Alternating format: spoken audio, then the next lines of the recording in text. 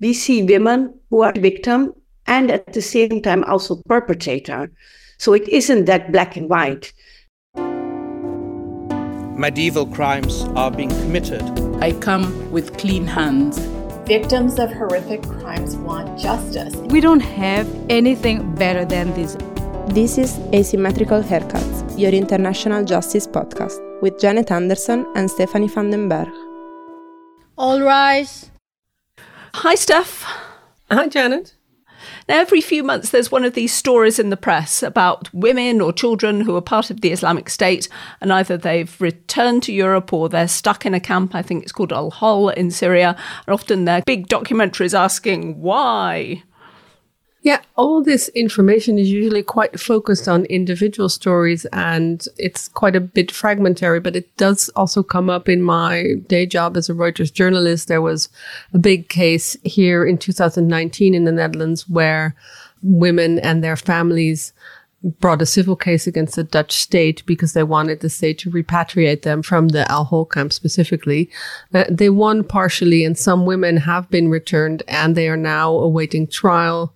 Including one historic case for the Netherlands where a woman is accused of war crimes and crimes against humanity for having a Yazidi slave. Now that case is still pending. It's still in the preparatory phases.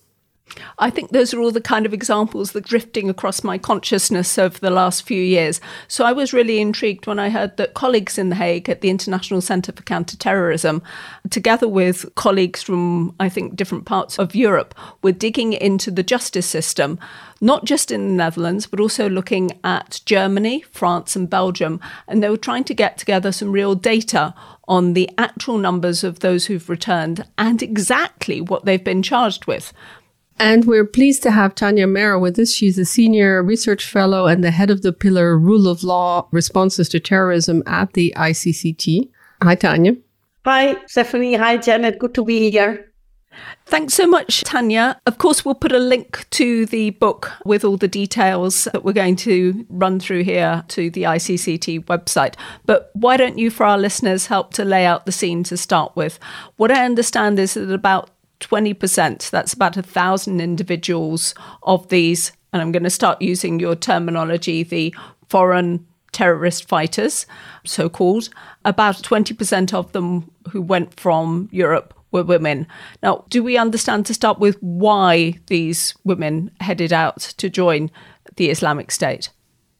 So actually the reasons for them to join is not very different than for men. So you see that they have joined for various reasons, for a sense of adventure or for an ideological motivation. And they were attracted by ISIS to join not only men, women, but also entire families that have gone there.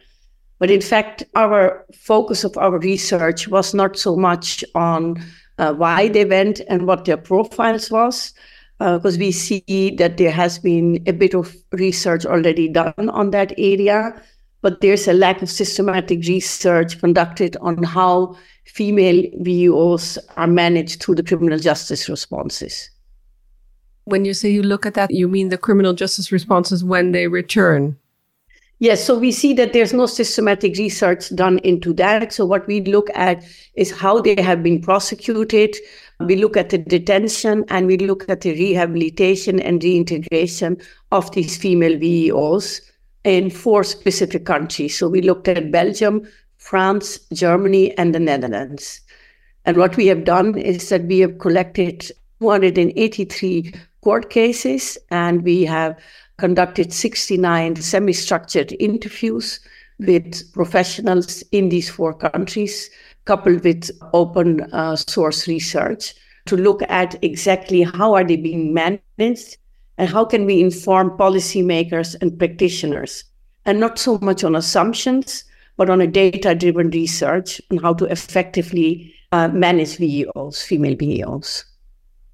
Because our perception or the media perception of these women has changed. To start with, there was a lot of stories about naive girls lured to the caliphate because ISIS had these videos of family life in the caliphate. and family-friendly jihad situation. When I listened to the podcast about Shamima Begum, there was a lot of information about her, watching also these videos where ISIS tried to show itself as a good place to raise children in Islamic circumstances. And I think, Janet, you had a couple of book quotes that referred to that. I pulled a couple of things out. In some ways, I don't want to stay with this understanding the perceptions of these women, but I think it does also inform the discussion that we need to have about what they've been charged with. So one of the tropes that's used is this idea of jihadi brides. Another one is the stereotype that they were bad mothers, or maybe they were whores, or maybe they were monsters. I mean, that's specifically related to the Shamima Begum way of seeing her, the British woman who went out. And I think the podcast you were talking about, Steph, was the one, I'm Not a Monster. They're kind of seen as deviant women. So, Tanya, how does all of that understanding of who these women were sort of feed back into what the policy responses have been? Now, indeed, I mean, in the years that I've been working in counterterrorism, and especially on the issue of the so-called foreign terrorist fighters, you see indeed that the public perception is very much either they are all seen as victims, as young jihadi brides who've been lured by ISIS and they're totally innocent, or they're seen as the other way around, that they're seen as monsters and as calculated terrorists. And I think this is exactly what we have to be careful about. Either we are underestimating the women or we are overestimating the women. And from the research that we have conducted, although it was not focused on the profiles, but by analyzing these court cases and by conducting these interviews, we've seen actually it's much more nuanced. We see women who are victim and at the same time also perpetrator. So it isn't that black and white.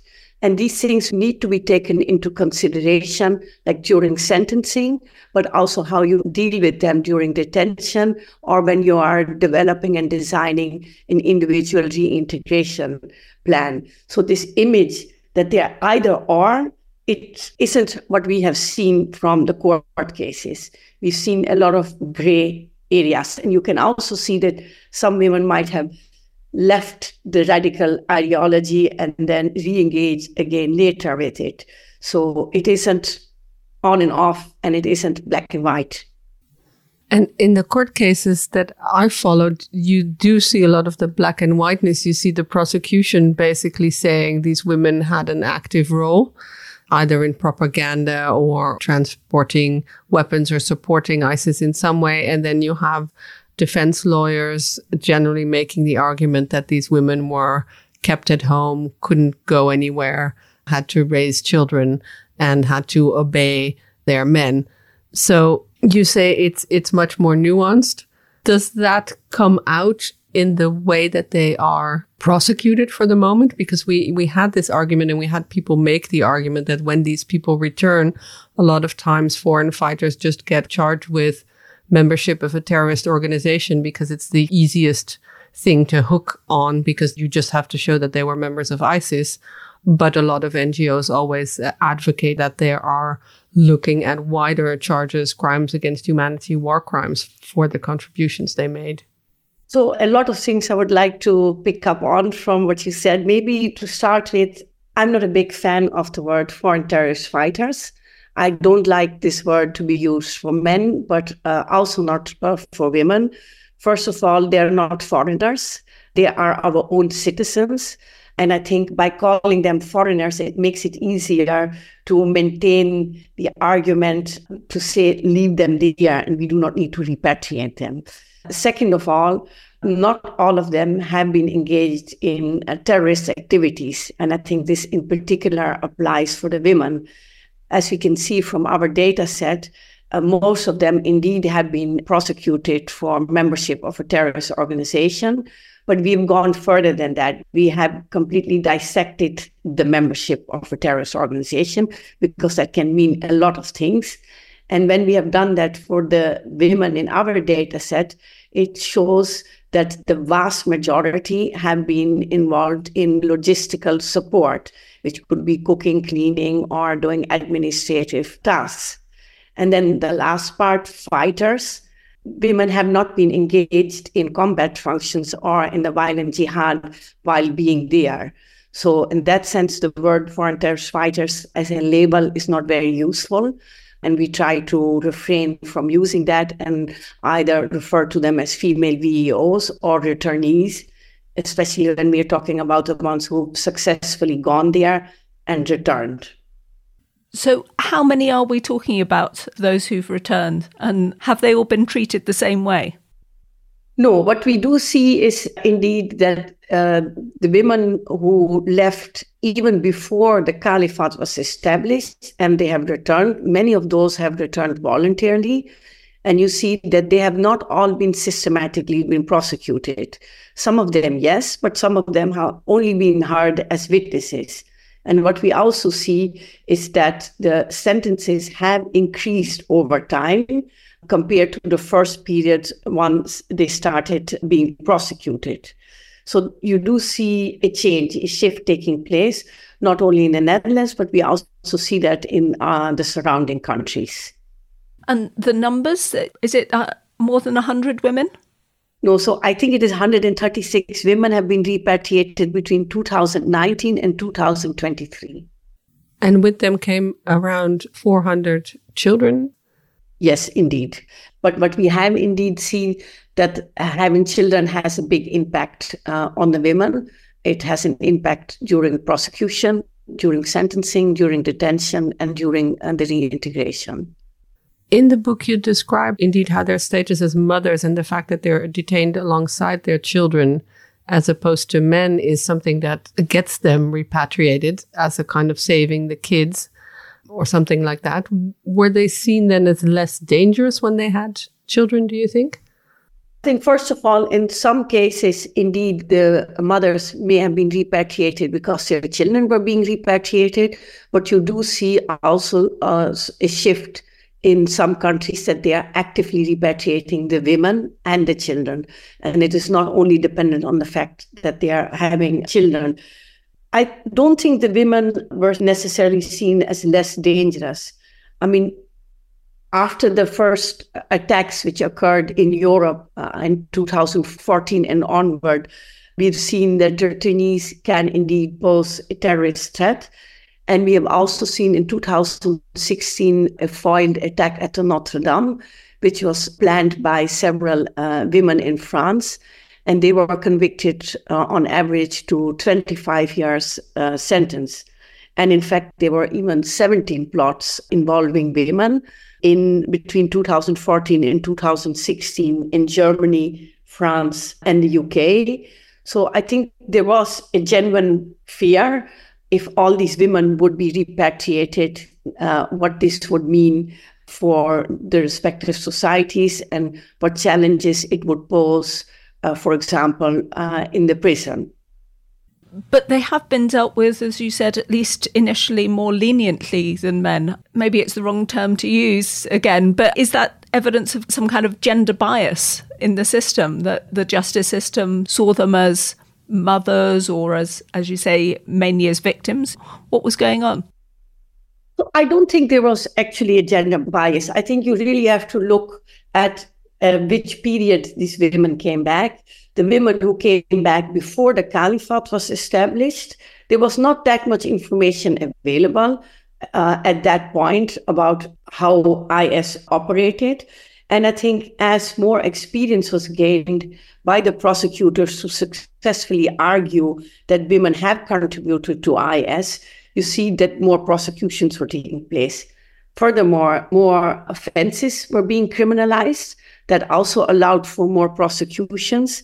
And I think what is also very important that after the fall of the caliphate, there are different mechanisms such as IIIN and UNITAD, which have collected, millions of information and stored this. And some of this is being used in the national prosecutions against women and men in Europe. So I think these are a couple of factors which have contributed to this shift. And you now indeed see that women are being prosecuted, I wouldn't say more harsher, but more broadly and more seriously. But even then, if we look at our data, we don't see that the women have been actively involved in combat functions. They are more involved in logistics. But we also see that women have been involved in arranging travel, either for themselves or for others, or for propaganda issues. And this leads to maybe a lower sentence for membership offenses than if it would be a male who had been engaged in fighting and has been prosecuted also for a membership offenses. So I don't think it's a gender bias. I think it has to do with the role and activities that the women have played.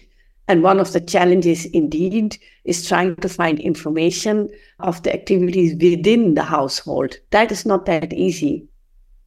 Yeah, when you look at some of the cases we see in the Netherlands and Germany, some of the women are increasingly being prosecuted for their involvement in slavery and sexual slavery as a crime against humanity. In Germany, for a woman having a Yazidi slave in the house. And I think that is also what is now in the case that still has to go in front of a judge in the Netherlands.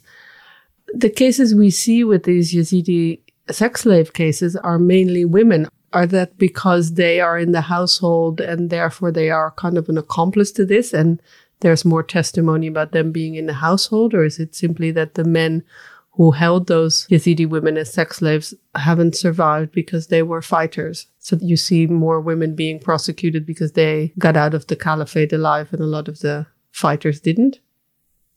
That's an interesting question. Maybe just one step back is what we indeed see is that now more women are being prosecuted for core international crimes. And that is in particular the case in Germany, and to some extent it's starting in the Netherlands. Actually, the most common core international crime is pillaging. We do see some cases indeed of holding a Yazidi slave as a crime against humanity or genocide, but those are still just a few cases. But both of the crimes are to some extent within the household, which indeed poses some challenges. So over a dozen women in Germany have now been prosecuted for pillaging. One of the challenges when it comes to prosecuting core international crimes is that you need evidence that is most often located in the conflict zone, unlike membership offenses. So you do need to get information from there. So this can be what we call so-called battlefield evidence. So this is information collected by the foreign military and which is being declassified and can be shared with national authorities in other countries, or indeed information from IIIM or UNITAD. So when it comes to pillaging, some of the challenges in proving that is that the women have not themselves appropriated the property. It is ISIS which has appropriated the property, and they actually continue the appropriation. So that is one of the challenges. The second challenge with pillaging is that did the women actually voluntarily move in that house? Did they have an own agency? That is also something what needs to be proven.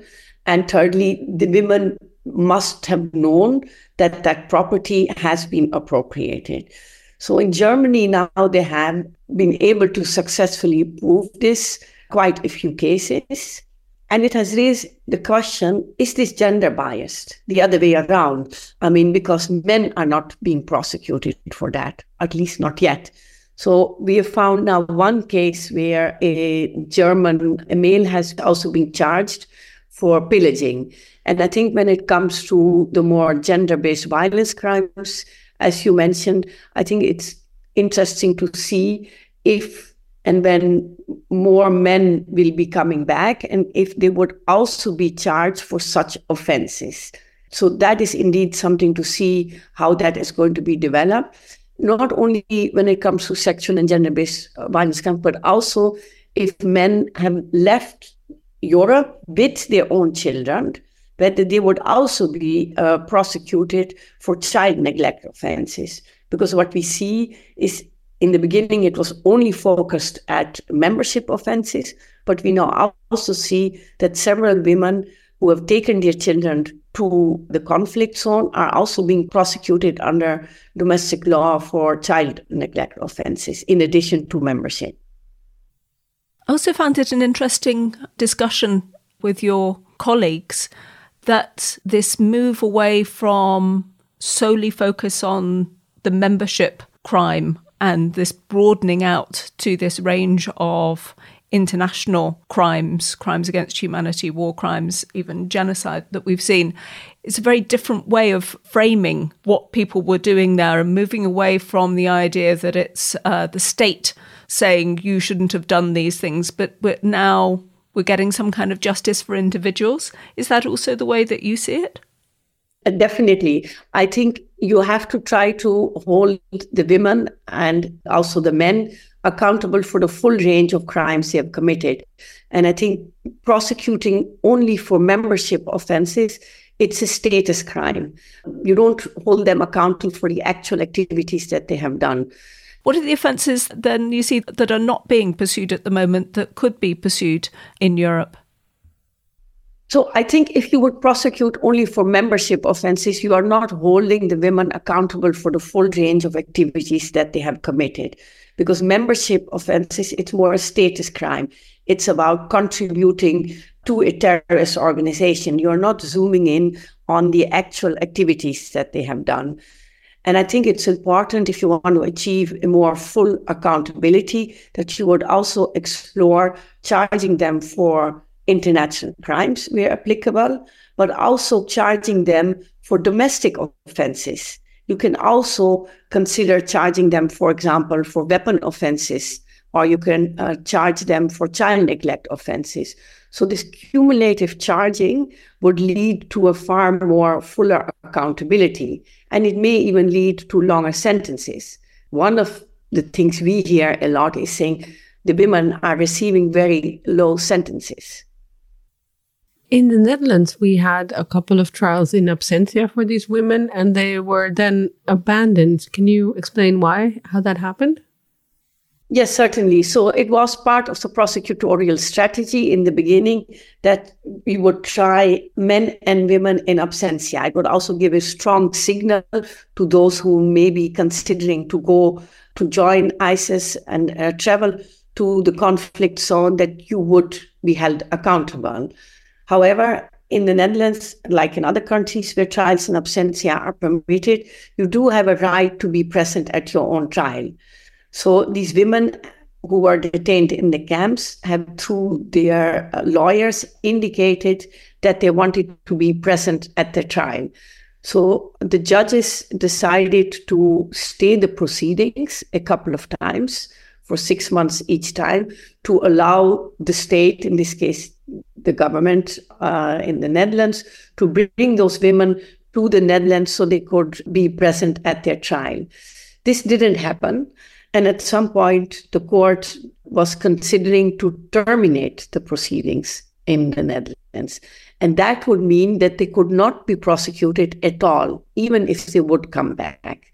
So this was the reason that the Netherlands decided to repatriate a woman. Ilham Bey was the first one who got repatriated on these grounds. And then followed by that, another 5 women were repatriated with their children, and they have also been prosecuted. And then I believe in November 2022, another 12 women and their children were repatriated, and their trials still need to take place. So we do not see anymore that women will be convicted in absentia. We do see this in the neighboring countries. For example, in Belgium, over 50 women have been tried and convicted in absentia. But I must add, several of those women might have already died, because in Belgium, you would still try these women unless you have a death certificate. And we see in France that also some of the women have been tried in absentia. We don't see this in Germany at all. Their trials in absentia are not possible. Some of the public discussion in the Netherlands, and I've heard the same in the UK around Shamima Begum, is that these women are somehow using the fact that they're being held in camps or the fact that they're now in dire conditions trying to get repatriated, even if that means to have a court case, because the conditions, even in prison here in the Netherlands or in the UK, are much better than the conditions in the camps. What do you think? Sometimes the discussion seems to be that we're somehow rewarding these women by giving them a trial in their own country and letting them be present at their trial. And I wonder what you, who have followed so many legal cases, think of this odd discussion about whether these women, quote unquote, deserve a proper court case in the country they are nationals of. So I think from a legal, moral, and security perspective, we should repatriate these women, and they should be held accountable if they have committed any crimes here in the countries where they come from. So it's not about rewarding them, it's about holding them accountable. And they are not foreigners, so they should be held accountable here. And if you would expect them to be tried in the region itself, that is highly problematic. And it raises many issues, whether or not they would be able to get a fair trial. Also thinking about what these women themselves have been through, many of them, I understand, have actually experienced these incredibly awful battles in places like Mosul, maybe trauma-scarred themselves. How does that play into how they are dealt with back here when they go on trial? Yeah, so what we indeed see, if you look at the profiles of the men compared to the women, there are indeed some differences. One of them is that hardly any women have a criminal record. But what we have seen is very highly prevalent among the women is that they have indeed experienced trauma. And they could have experienced this trauma either before going to the conflict zone or during their time with ISIS or during their time in the detention camp. And even being repatriated and being separated from their children can also be highly traumatic. So from that sense, we really see that trauma has a huge impact on these women, and that requires care throughout the criminal justice system, but needs to be addressed also during detention. And it's an important component of their reintegration plan to address these traumas. Thank you so much for explaining that book and explaining what we are seeing now playing out in the courts in Europe. At the end of our show, we always ask our asymmetrical haircuts questions. One of them is, what didn't we ask you about that we really should have or that you want to raise? One is the fact that women are receiving lower sentences. That is something we have seen that the media picked up quite quickly. And we feel that there are many reasons why that is the case, but that was one question which wasn't raised. And the impact of deprivation of nationality is another one, which is in particular in discussion in the Netherlands, where I'm actually quite happy we got to talk more on some of the more other issues that we have researched in the last year.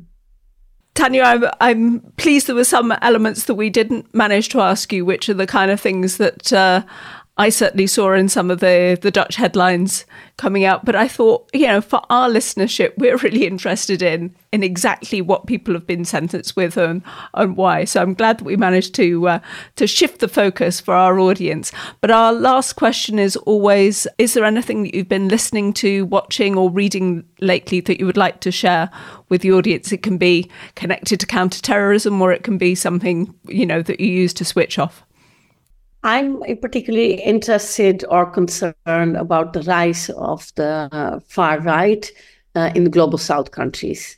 I see the focus is a lot on Europe, but I'm seeing such developments in Malaysia, in India, in Sri Lanka, and I am concerned how this is going to play out in the near future and in the long term.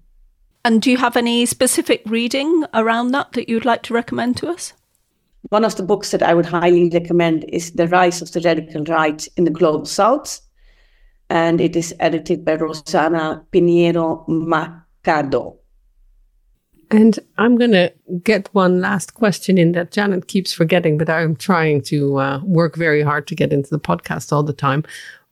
When we talk to legal professionals like yourself, often there is a court case or a case that they remember either from their beginning that really inspired them to do what they do, or that they like to tell people about that's really connected to their current work. So I'm asking, do you have a favorite court case that you like to talk about or have as an example? Many court cases actually, but one that comes to mind relatively recent is the case of Yusra in the Netherlands. I think it's a fascinating case, just only looking at her profile and seeing that she has elements of being both a victim and a perpetrator. That's one. But also from a legal perspective, I think it is very interesting. She is the first and only female violent extremist offender who has been charged for a war crime while not having traveled to the conflict zone.